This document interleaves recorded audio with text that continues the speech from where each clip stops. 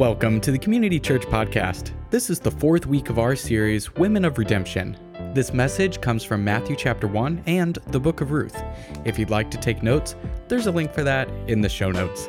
Thanks so much for joining us, and without further ado, here's Pastor Mike.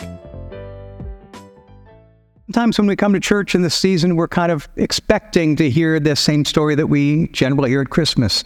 And again, that's a beautiful story. But we kind of think, okay, we've heard that many times. What we're actually doing through this Christmas season is looking at part of the Christmas story I think we seldom look at, we seldom study.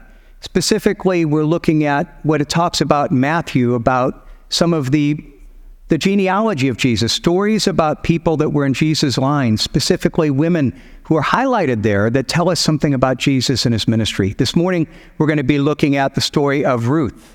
It's in the Old Testament, back in the beginning of the Old Testament, and Boaz, and this whole story. If you have a Bible, I'd invite you to turn there with me. And if you don't, there's one in front of you. It's on pages 222 through 224. And we're going to look at the story as we go along in the message. But let me begin with a word of prayer. Father, I thank you for the privilege that we have this morning to come and to be able to look at your word.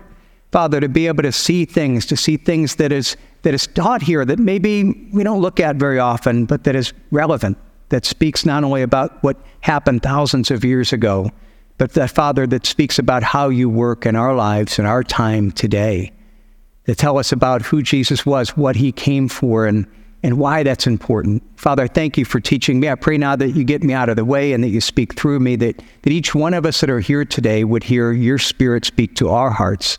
I pray your blessing in Jesus' name. Amen. Now, we've been talking in this study that when we look at Matthew's gospel, he doesn't begin his gospel, his story of Jesus, in the usual way. Instead of jumping right into Jesus' story and telling us about Joseph and the angel or the wise men or anything like that, he starts by giving us a genealogy.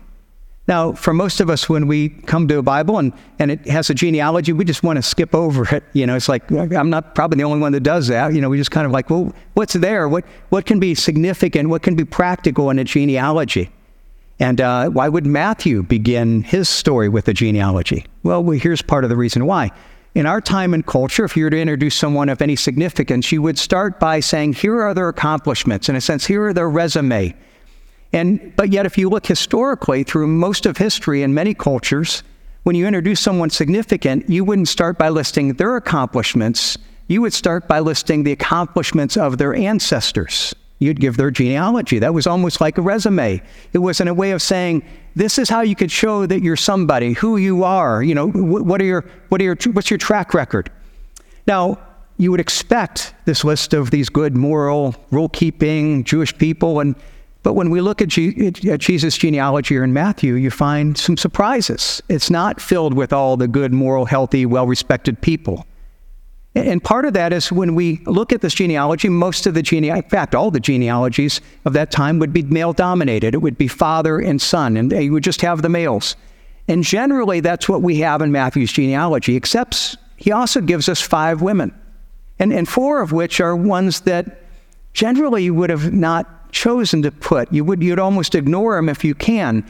And the way that they're not expected here, when you see these names, it was in a sense God's way of taking out a highlighter and highlighting and saying, you notice me, notice this story. Now, what we've seen in these past weeks is that, why does he put them there? Well, part of it is that what we're seeing is that these lives, before Matthew gets into Jesus' story and what he did and what he taught, he said, if you go back and you look at the lives of those in his genealogy, their lives teach us something about Jesus, about who he was, about why he came, and about the nature of his life, and about his ministry, and about his message. You see, most people would have looked to a genealogy to establish their credentials. This is how my ancestors have performed, and now let me tell you how I have performed, how I have earned my spot. But here we're told in Jesus' genealogy, there are people that were highlighted, that were drawn to, that their story was they didn't measure up. All of them, they didn't keep the law in one way or another. And what you see is that Jesus takes these people who would be excluded, and he said, okay, by grace, I'm going to include them. I'm going to not only have them as part of my family, I'm going to celebrate that relationship. Because the gospel isn't about our merit. It isn't about our performance. And the gospel tells us that you can never be good enough to earn God's favor. That's one of the things we keep seeing here, that if it's about our merit, none of us could do it. All of us fall short of God's glory. We fall short of God's standard. But when we look at this, what we're seeing is that it's telling us from the beginning, Jesus didn't come to give us a set of rules to live by. He didn't come to help us have a better resume so that we could earn God's favor in a sense. He didn't tell us how to fix ourselves spiritually so we can impress God. Jesus came to bring salvation, not through what we do, but through what he did through his death on the cross, where he took our sins upon himself. He took God's punishment for those sins upon himself, so that all who believe in Jesus could be forgiven, have relationship with him. See, we can never be good enough to earn God's favor, but the nature of God's grace teaches us that you could also never be bad enough to keep you from his grace, because it's all about what God does for us. That's the point of Christmas. That's what we see here, Matthew beginning his gospel this way. He's telling us that actually not just even Jesus, in the whole of the Bible, going back to Jesus' family tree, God was always choosing the unworthy, the unlikely, the sinners, the people that were rejected by others, because God has always been a God of grace and mercy. Now, that's the big picture of the series that we've been talking about. But we're also seeing that each one of these people that are mentioned brings some unique aspect of the story pointing towards Jesus. And so this morning we're going to look at the story of Ruth. And again, back in the Old Testament, and we see it just in the genealogy. In verse 5 of Matthew 1, we see her mentioned. And Solomon, the father of Boaz, by Rahab. So there's a woman, she's highlighted. We looked at her story last week. And then Boaz, the father of Obed, by Ruth. And again, there's a highlight, and it's drawing our attention to her story. Now, what we're going to see is that Ruth was not a story of a woman who in any way failed morally or ethically, and actually hers is a great story. She's a hero to look up to. We have a book of the Bible named after her. But we're also going to see that she was not a Hebrew. She was a foreigner, and she was from a group of people that were despised and looked down on by the Jews. She would have been excluded because of her race. And when she came to Israel, she is a beggar. And if you're trying to establish someone's credentials by their genealogy, again, this foreigner, this beggar, wouldn't be someone you would point to. But her life tells us something about the nature of Jesus and a ministry. So what are we going to look from her? We're going to see that it's not just about her. It's also about her mother-in-law, a woman named Naomi. It's also about her eventual husband, this guy named Boaz. And we're going to start way back in Ruth chapter 1, and we're going to see that her mother-in-law and her father-in-law basically were caught in a time of challenge, would force them to make a decision. Are they going to wait on God to provide, or are they going to trust upon themselves? So let me start Ruth chapter 1, verse 1. It begins by giving us the context of the whole story. In the days when the judges ruled, there was famine in the land, and a man of Bethlehem in Judah went to sojourn in the country of Moab, he and his wife and his 2 sons. We're told there was famine in the land. There was financial uncertainty to the degree that people worried whether they would have enough to eat. But we're also told that it was a time of political uncertainty. And we're told here specifically that there were judges, when the judges ruled. Now, we know from the Bible that this was a time when there were rulers that were collectively known as the judges. In fact, if you go to the book right before Ruth, it's the book of Judges. That's what the story is all about. And generally, these were really bad leaders, and they really failed in significant ways. And the result was, well, let me show you what Judges says. The very last last verse of the book of Judges, it sums it up this way. In those days, there was no king in Israel. Everyone did what was right in his own eyes. When there was a failure of leadership, everyone did what was right in their own eyes, and they rejected ultimate authority. It was chaos. So here's the setting of the story. It was a time of economic uncertainty, of cultural confusion, of moral uncertainty, of failed leadership. All of it that was so bad resulted in a culture where everyone was doing right in their own eyes. Now, when you hear that description, does that sound at all familiar to anyone else? Kind of like our time?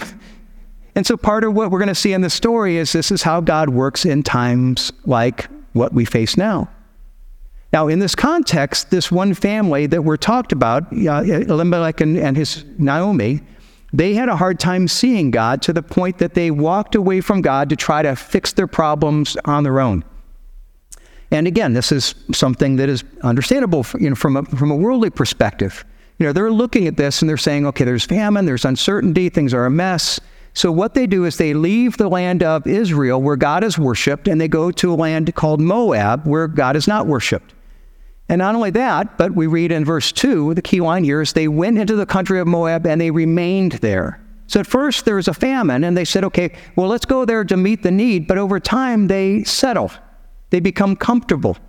And instead of just escaping the famine for a season, they now identify with this people. They live there. Now, we don't know, most of us are like, what's Moab and why is that significant? Well, let me even put a map here. There's a couple things. This is a map of that time, and here's where you see Bethlehem. That's where they were living. And Moab is this area right over here. It's not very far. It's just across from the Dead Sea. And so there's a couple things. Number one is it wasn't that far from them to go from here to there when there was famine. But it was also not that far for them to go back when the famine was done. And what's significant is that not only is it that far, but this is outside of Israel. This is not part of the people of Israel. And they were not people that worship God. They were not people that obeyed God in any way. And so what you see here is that they had settled in a place. They walked away from God and his people. They settled in a place. And this was a people that not only did not worship God, but for various reasons. Some of it is their history and the background, which I won't get into. And then they're walking away from truth that they knew, that God spoke of them with, basically rejected them. In fact, let me show you this in Psalm chapter 60. There's a psalm, and God is speaking about different groups of people and how he views them. And he starts by talking about different tribes of Israel. And he said, Gilead is mine, Manasseh is mine, Ephraim is my helmet, Judah is my scepter. And he's saying, okay, these are my people, these people of Israel, and Judah specifically. Judah, the tribe of Judah, from the line of Judah, I'll bring forth a king, they're my scepter. And then he goes from the tribe of Israel to the next verse to Moab. And this is what he says of Moab. And Moab is my wash basin. Moab is my sink. Moab is the tub that I go to wash all the dirt. Or it actually could be translated, Moab is my outhouse. Now, when I think of things to say that were pretty critical towards a group of people, that's pretty critical. That's pretty bad. In fact, I can't think of something a whole lot worse. But this is what God is saying. Why? Because they had rejected God. And he's saying, these are people that have nothing to do with, they rejected me. Now, one of the things we're going to come back to is God felt this way about them, and we're going to see the people of Israel felt this way as well. They were incredibly prejudiced towards the people from Moab, this negative light. Now, we have to ask, though, why would this family who lived in Bethlehem, in the land of Egypt, in the tribe of Judah, why would they leave this place where God's worshipped and go to this place where God is not only rejected, but where God speaks of this people in this way? Well, it was a time of famine. And what was happening is they felt like God wasn't going to take care of them. And it reveals something that is a temptation for all of us even to this day. The temptation in times of difficulty, when things are difficult, when we feel like we are facing a season of, shall we say, famine, it's always tempting to walk away from God. So we can look at it and say, well, no, I don't think that God is loving and that is caring. And, for his own reasons, he may allow us to go through times of difficulty, but eventually he's going to provide. No, instead, we can be like this family and we can say, well, no, God isn't reliable. And so we leave the place where God is king and we decide to make it on our own. I think a lot of times what we may do is we say, well, I've been going to church and I've been obeying God well, and it hasn't worked for me. God hasn't answered my prayer. God hasn't met my need. God hasn't done what I've expected him to do. And so therefore, since he's left me hungry, well, I've tried that, so I'm going to try to do it on my own. And I'm just going to leave Bethlehem and I'm going to go do it on my own. And that's what this family did. And in the short run, it might have seemed to work. In the short run, maybe they had more bread. But what happened is, in the long run, it's always better to follow God. And at first they said, they moved there and then they settled. And the same thing can happen for us. At first it's like, well, God isn't doing this. And so let me step outside of God's will. And over time, what happens is that we start to more and more make decisions that are based on what works for us, not what is based on what God's word says. And before long, we've settled. And in practice, we may say that we're a follower of Christ, but in practice, we're rejecting God's lordship over our lives. We're we've moved out of Bethlehem and we're in Moab. No, that's what they did. And they settled there to the degree that we're told that when their sons got old enough to marry, instead of going back to Israel and finding, God worshipers in Israel, they found wives there in Moab, and they're raising their whole family there. And again, at first it might seem it's working, but sooner or later, what happens when there's a crisis? Well, if we look at Ruth's story, here we have this family, and first of all, Naomi's husband dies, then her 2 sons die. And so the result is now she is left there as a widow. She is in a foreign country, no means of support, and she realizes, I'm a foreigner. They're looking down on me. They're not going to be kind to me. They're not going to take care of me. And she thinks her only hope is to return back to Israel. But as she does so, what I want you to see here in this book is she doesn't think that God's going to be gracious towards her. She actually fears God's anger and judgment. Look, if you have your Bibles, look at verse 6 of Ruth 1. It says, Then she, speaking of Naomi, rose with her daughters-in-law to return from the country of Moab, for she had heard that in the fields of Moab that the Lord had visited his people and given them food. So she set out from the place where she was with her 2 daughter-in-laws, and they went on their way to return to the land of Judah. But Naomi said to her 2 daughters-in-law, Go, return each of you to your mother's house. May the Lord deal kindly with you as you have dealt with the dead and with me. May the Lord grant that you may find rest, each of you in the house of her husband. And she kissed them, and they lifted up their voices and wept. And basically what she's saying them is, you fulfilled your obligation to me. Now I need to go back to my homeland because I need people that will care for me. But you're also widows, and you need to go back to your homeland where people will take care of you, especially your family. You're young enough. You still have family that will take care of you. But both daughters-in-law, first of all, say, no, we want to stay with you. And look at what she says and the argument about why they should go back to Moab. Verse 11, Naomi said, Turn back, my daughters. Why will you go with me? Have I yet sons in my womb that I may become your husband? They may become your husbands. Turn back, my daughters. Go your way, for I am too old to have a husband. If I should I have a hope, even if I should have a husband this night and should bear sons, would you wait, therefore, when they're grown? Would you refrain from marrying? Basically, I'm too old. Go back, start a new life. But what really strikes out is what she says at the end of 13. I'm going to put this up here. She says, when telling the girls not to go back with her, this is what she says. No, my daughters, for it is exceedingly bitter for me, for your sake, that the hand of the Lord has gone out against me. Now, here's what she's saying. She's telling them, don't go back with me because the land where I'm going, where there's the true God, he's out to get me. He's turned against me. You don't want to go here because God is a vindictive God who's angry and who's judging me. And, you don't want to go to that God. Now, what's amazing here is that we look at that, we say, okay, well, we don't know if for 15, 20 years, if she worshiped God. But this suggests that they had walked away from the worship of true God. Again, she could have returned to Israel. She didn't. But it's not only that she's speaking of God this way, but look at what she says to Ruth. After the one daughter-in-law left, she looks to Ruth and he says, okay, and she said, see, your sister-in-law has gone back to her people and her gods. Return after your sister-in-law. She's gone back to her gods. When you're in Moab, you worship your gods. When I was in Moab, that's what I did. And now you should go back to your God, which is being implied. So she's talking down God. She's encouraging her to go away. Again, when you look at this suggests that, okay, these were not people that were thinking of God, worshiping God when they were in this long time of sojourn in Moab.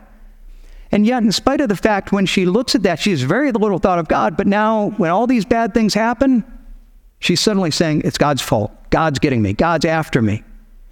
In verse 19, the women of the city come to meet her, and they say to, is this Naomi? And she responds in verse 20, don't call me Naomi, call me Mira, for the Lord Almighty has dealt bitterly with me. Now, her name Naomi meant sweet. And they said, is this Naomi, the sweet one? And she says, oh, don't call me sweet, call me bitter, because God's made me bitter. God is after me, and God has dealt bitterly with me. And look at verse 21, what she says. Again, let me put it up here. She says, I went away full, and the Lord has brought me back empty. Why call me Naomi when the Lord has testified against me, and the Almighty has brought calamity against me? Here's what I want you to see. What does she say? The Lord has testified against me. She's saying, I deserve it. God's sitting there and saying, I walked away from it, and God is out to get me, and he has testified, and he's brought this against me, and he's a vindictive God. He's caught me, he's forcing me back, he's rejecting me, but now he's going to Ruth and said, but you don't want to come back here. Now, when I look at this, it's actually an attitude I don't think is just limited to this story, to Naomi. It's actually something that I see people today many times. I'll talk to people, many of which maybe don't go to church, or they do very irregularly, or they don't really study God's word, they don't live by it, and they seldom think of God. But then when there's a crisis in life, they get angry. God, why did God do this? Why did they become angry at God? They blame God for it. Now, I read that or see that, and I think it's tragic. I think part of that is that Naomi kind of knew that she had done things wrong. Why did God do this? And I know I'm kind of guilty, and he's vindictive. And so I see myself poorly, but I see God wrong. Now, there's a danger here. Because the fact is, as long as we see God this way, we will never be able to have a relationship with him that he desires. Because the fact of the matter is, how we view God will define how we relate to him. If we see him as an angry judge, we're going to fear him. We're going to try to perform and do, and we're going to try to earn, but we'll never be close to him, and we're going to fear that he finds us out and that he's going to come get us where we mess up. In fact, let me show you another place where we see this. In verse 21, the women come and greet Naomi, and she say, I went away full, and the Lord has brought me back empty. Now think about this for a minute. Remember, why did she go away? She left Bethlehem because there was a famine, and she felt they were empty, and he needed to go find their own way. God had failed, so I'm going to go take it upon myself. But now she's saying, I went away full. And now it's interesting, now after 15, 20 years, she's coming back and she's saying, I went away full, but now God has made me empty. She's still blaming God. Before I was full, but now I'm really empty. And she's unable to see that even if she comes back, that God is providing for her. Now let me ask you a question. Did God make her bitter? She wants to change her name. Did God make her bitter? Did God make her empty? Was that God's doing?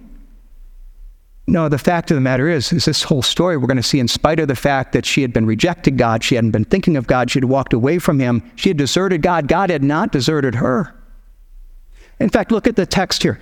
We saw that speech in verses 20 and 21, but look at what is right before that speech. If we go up to verse 19, and so the two of them went out until they came to Bethlehem, and when they came to Bethlehem, the whole town was stirred because of them, and the women said, is this Naomi? So they come in, and suddenly you have all these women that come out, and they remember her, and they express concern for her. So God is providing, but even more so, look at verse 22. So Naomi returned, and Ruth the Moabite, her daughter-in-law, was with her, and returned from the country of Moab, and they came to Bethlehem at the beginning of the barley harvest. They come right at the time where there's a harvest, right when God is providing food. But most significantly, she says, God brought me back empty. Very next words. No, she's with Ruth, her daughter-in-law. And God had provided their daughter-in-law. Her daughter-in-law was there to meet the need. And so you're going to see throughout the story that God is going to provide and meet the needs and bless her through Ruth. Now, what's amazing here is that even though, again, she had walked away from God, God is still loving her and pursuing her in grace. She still fears God's judgment, but God isn't gracious. Now, the problem that we have, or she had, that many of us can still have, is that when we're in the middle of crisis, we're unable to see how God is providing, what God is doing, how God is pursuing us. You see, even while she is complaining, God has taken everything from me, God's provision is right next to her. Even she's trying to chase her away, but she's right there. And again, it's easy for us to be guilty of this. We can experience a time of crisis or loss, and we can become blind to what God is doing to meet our needs, even become bitter to God. All we know is my life used to be sweet, and now it's bitter. And we miss the fact that God is there providing for our needs even through the difficult time. The problem is we can become myopic. All we see is the trial. We see the difficulty, and we miss God's provision in the midst of the difficulty. How did God provide? Well, the primary thing is through Ruth. And then we're going to see through Boaz, through his people. Again, Naomi's trying to chase Ruth away, but God's putting her there. And the story is about God's provision through his people. Now, what's amazing in our own lives, in the same way, we can go through times of crisis. And many of us, we've had those times where we pray, God, where are you? God, I don't feel your presence. I don't see you here. And meanwhile, God is there. He's there through his people. He has people that he raises up and puts into our life, who step into our life, and who love us in a way that is exactly what we need. God is making his presence known. Don't miss it. But we do, and one of the reasons that we do is that we can become focused on our own agenda. We become focused on what we think that God should do, and we miss his provision because we're fixated on what we hope. And the fact of the matter is, no, God is always at work. He may not work in the way that we expect or hope or even demand, but he's working under the surface. Maybe times that he doesn't make sense, but there's always some provision. But why did Naomi miss this? Why did he miss Ruth? Well, because she had an agenda. She had an expectation. This is what God should do. This is how God should work. And because God isn't doing the things I expect him to do, well, God isn't working. And she can't see what God is doing. Now, some of you might be here, and I don't want to downplay the fact that in times of disappointment, times of darkness, even as this morning I've talked to somebody just a few weeks ago, her husband of 40 plus years just passed away this past week. That's a difficult time. For many people, you're going to have a holiday where it's without that loved one. You face uncertainty in this holiday. I don't want to downplay that at all. Those are hard times. But the fact of the matter is, God is still with us and pursuing us even in the hard times. God is there. God is working. And we see this here. And this is just chapter 1. The rest of the book tells us how God is working even beyond that. Because as a believer, we have a promise of God. Romans 8, for those who love God, all things work together for good, for those who are called according to his purpose. That's the promise. That's the character of God. And we may read that and say, man, that sounds great. But it's easy to read in the good times. It's easy to believe when things are going well. But many of us in the hard times, it's hard for us to really believe that's true. But over the years, as I look at God, how God has worked in the hard times, I believe that I know that for those who love God, God works all things together for good, who are called according to his purpose. Why?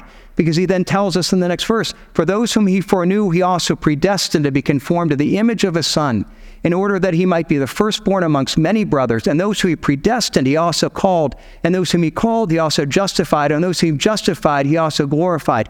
And basically what he's saying here is this is how God works. Why? Because we know that for those of us who have a relationship with Christ, we have Christ. And if we have Christ, what shall we say to these things? If God is for us, who can be against us? That's the hope. That's the promise. And we can all know all things work together for good because God has called you. And he hasn't called you into relationship just to drop you now. As it says in Philippians, he who began a good work is faithful to bring it to completion. His goal is to make you like Christ. And God is saying, no, trust me on this. I'm a father, and you don't always understand what I'm doing. And many times things will look bad and feel bad, and it will feel like I'm not there, but realize that I am. And everything is accomplishing some purpose. I called you. I predestined you. I justified you. I glorified you. I'm on your side. And if we really believe this, what will happen is we'll start to look for God's provision. And when we look for it, we will find it because it's always there. We will find hope. But it may not be what we expect. Because a lot of times God's work, as we're going to see in the story, isn't in the miraculous. Sometimes the miracles are in the mundane. It's in the daily life. The thing is, if you look through Ruth, there are no great miracles. There are no dreams or visions or angels coming and speaking. It's just a story of people living their lives and people being faithful. I don't have time to go through the rest of the book, but let me give it. It's not fair to do this, like a 2-minute overview of chapters 2 through 4. It's a great story. Ruth and Naomi are back in Bethlehem, and Ruth becomes basically the breadwinner by going out and gleaning the fields. It was something that the law allowed for that time, to be able to go and to get leftovers, in a sense, of the harvest. And we're reading Ruth 2:3 that it says, she happened onto the fields of Boaz. It just so happened, or maybe somebody was in charge here. And Boaz hears about her care for Naomi, reaches out to her and says, okay, I'm going to take care of you. I'm going to protect you, knowing that she would have been, abused because of her minority status, saying, I'm going to watch over you, and she is amazed that this Hebrew person would be so kind towards this marginalized woman. And she goes home and tells Naomi, and Naomi says, oh, Boaz, you didn't realize, he's a family member. he's one of the few people that could be a kinsman redeemer. Now that's this weird idea in the Old Testament, which basically says, everybody had a piece of land that was theirs. It was handed down from generation to generation. If they lost it, which Naomi did when they moved to Moab, this kinsman redeemer had the legal right to buy it back. And he says he's one of the few people to do that, but to do it, he also has to marry Ruth. And children would be in that family line. And they're basically saying, why would he do that? Why would he give that money? Why would he care for someone like, a woman of a despised race? But he's one of the few people who could. And Ruth, in an act of incredible courage, basically goes to Boaz and proposes marriage. And Boaz says, okay. And he does that, and he buys it back. And God works in an amazing way. God is there for us. And here's what you see. Nothing was like that, but suddenly, when you look at the whole story, it's an amazing story. And God does the same thing for us. That we look at and we say, it just so happened, and we look back and we say, God did this. God keeps his promises. He's reliable. But part of his keeping his promises, this is the part that's kind of really beautiful. It's really neat. It's not only keeping his promises, it's doing it in a way that redeems even our brokenness. And this is a part of the story that is not just about how he worked in Ruth's life, who happened to go into Boaz's field and kinsman redeemer, but it was something even beyond that. Because we can look at this and we could say, why was Boaz so kind, so compassionate to this Moabite woman? He didn't need to be that. Why was he so gracious, so generous? And we can look at the book of Ruth, and Ruth talks about how Boaz said, you're kind to Naomi, and that tells us part of it. But there's also another element that's not here in Ruth. To see it, you got to go to Matthew. You got to go back to Matthew and the genealogy of Jesus, because it tells us something that's incredible here. How could he have such a compassionate heart to this Moabite woman? Reach out and care for someone from such a despised race. Look back in Matthew. Look at the genealogy. And Solomon was the father of Boaz by Rahab. Who was Boaz's mother?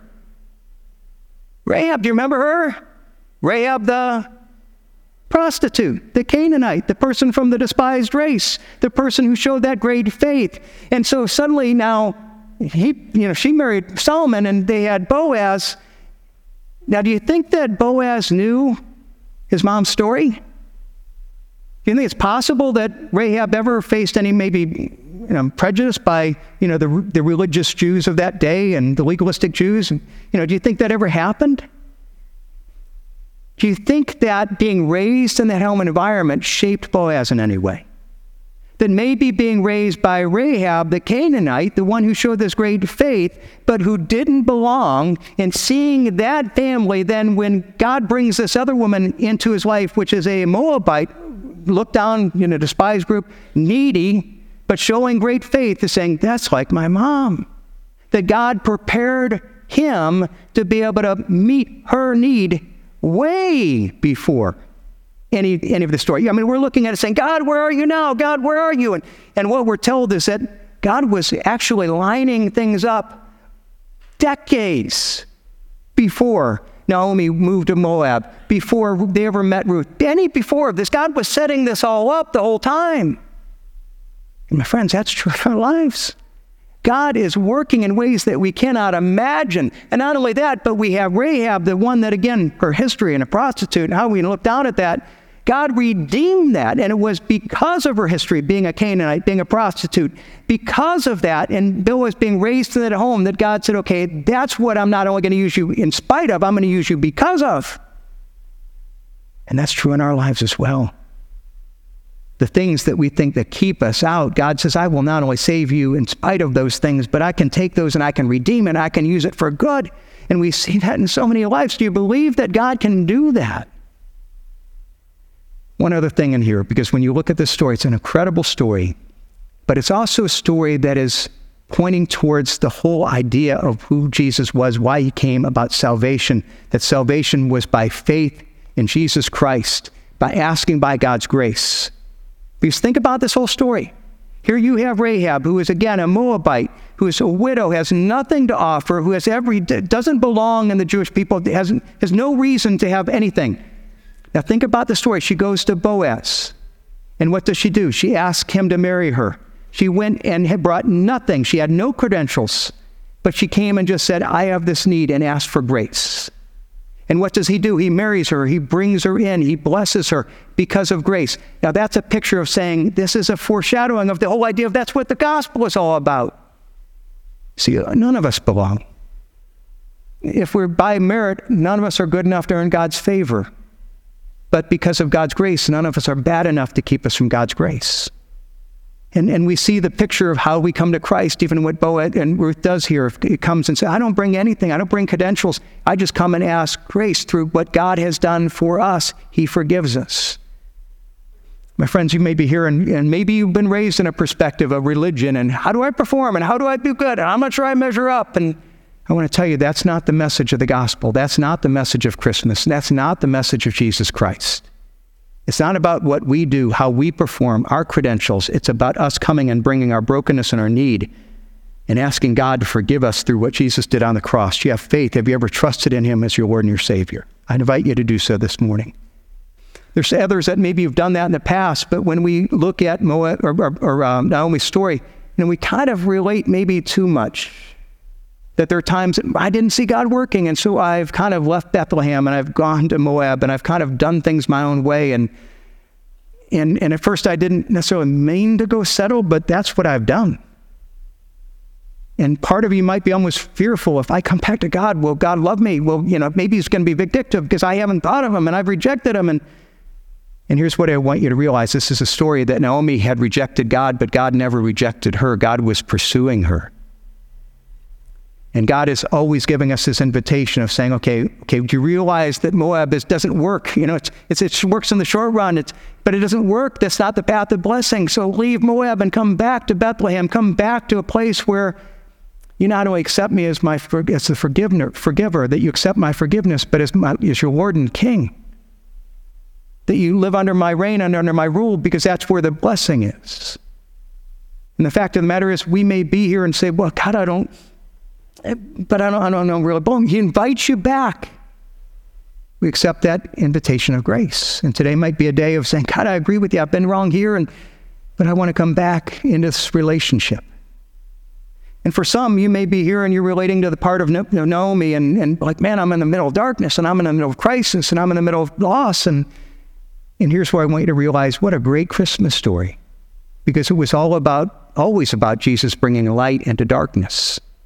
Into times of famine and times of, where the judges ruled and political confusion and loss and death. And God saying, even in those times, I was always there. I'm always there. Do you believe me? Do you trust me? If you look, I'll help you show my provision, and I'm going to carry you through no matter what. And for you, that might be the Christmas message you need today. God is here. He's gracious. Ask him to help you see his provision, and he will. Do you believe him enough to ask?